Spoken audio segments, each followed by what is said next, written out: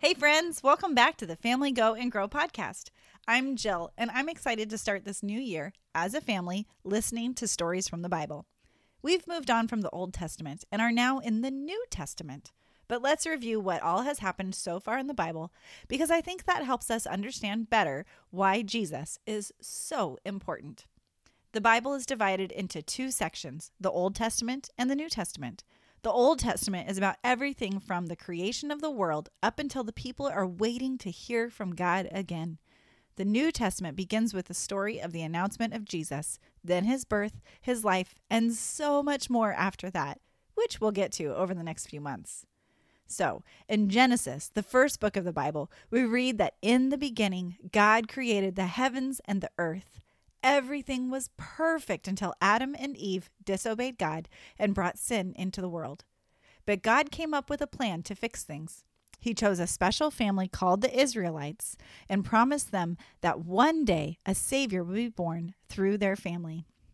After escaping from Egypt, God led Moses and the Israelites through the hot desert toward the Promised Land. But God made them wander through the desert for 40 years because they complained and broke his commandments. When the Israelites finally got to the Promised Land, God helped them defeat the Canaanites. But when the Israelites turned their back on God, the Canaanites defeated them. So God sent judges to help the Israelites follow him. Eventually, the Israelites demanded to have a king instead of a judge. King David was great, but just like God warned, most of the kings were pretty rotten and led the Israelites to sin. Hundreds of years later, just as God had promised, Jesus, the Savior of the world, was born. After Jesus was born, Mary and Joseph took him back to the town of Nazareth, where God prepared him to change the world. When Jesus was all grown up, he began to travel to nearby towns to tell people the good news of God's forgiveness.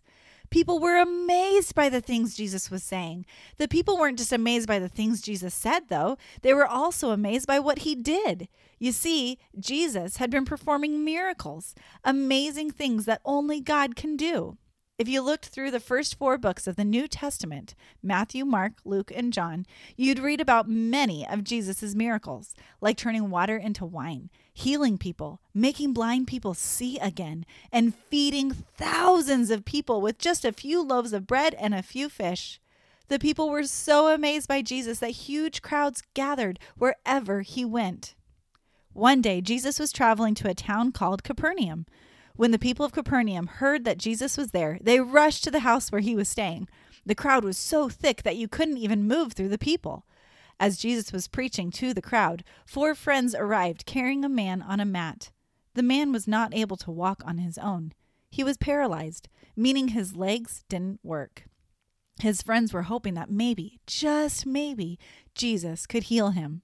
There was a problem, though. The crowd was so thick that they couldn't get anywhere close to Jesus. So they came up with an idea. They carried their friend on his mat up to the roof. And the Bible tells us in Mark chapter 2, they made a hole by digging through the roof above Jesus. Then they lowered the man through it on the mat. Jesus saw their faith. So he said to the man, "Son, your sins are forgiven." Some teachers of God's law were sitting there. They were thinking, why is this fellow, meaning Jesus, talking like that?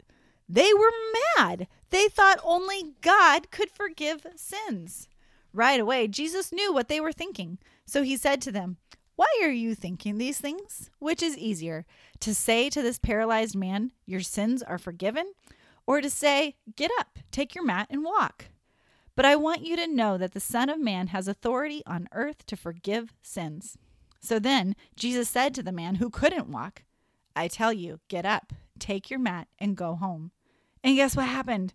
The man got up, took his mat, and walked away while everyone was watching. All the people were amazed. They praised God and said, "We've never seen anything like this." The teachers of the law didn't like what Jesus said or did. They believed that only God could forgive the sins. So when Jesus forgave the man's sins, it was like Jesus was saying that he was God. And that made the teachers of the law furious.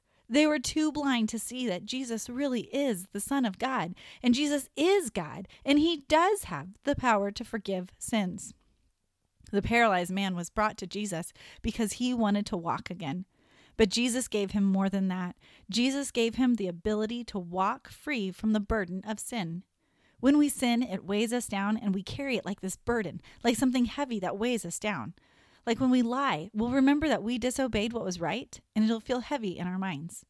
Or when we hurt someone, it'll hurt our hearts to know what we did. Thankfully, Jesus helps us with this burden.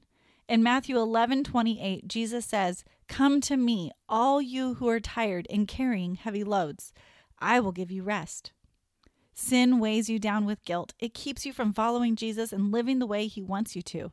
But Jesus says, "Come to me." He gives us rest from our heavy sins, and he also gives us rest from the burdens that just make life harder. Going to Jesus and receiving that rest from him isn't complicated. It's just acknowledging that he is the Son of God and has the power to forgive sins, to relieve us of our burdens, and to help us. And we choose to follow him because his way is better. This Bible story was about a really cool miracle, a man being healed and made able to walk again. But even bigger than that, it shows us how Jesus is God, and he is the Son of God, and he has the power to forgive and carry our burdens. Take a minute to talk about what stood out to you in this story. Maybe share with each other what burdens you feel like you are carrying. Then pray simply and ask Jesus to take your burdens from you. Thank you so much for joining me for the Family Go and Grow podcast. I hope you have a fantastic week.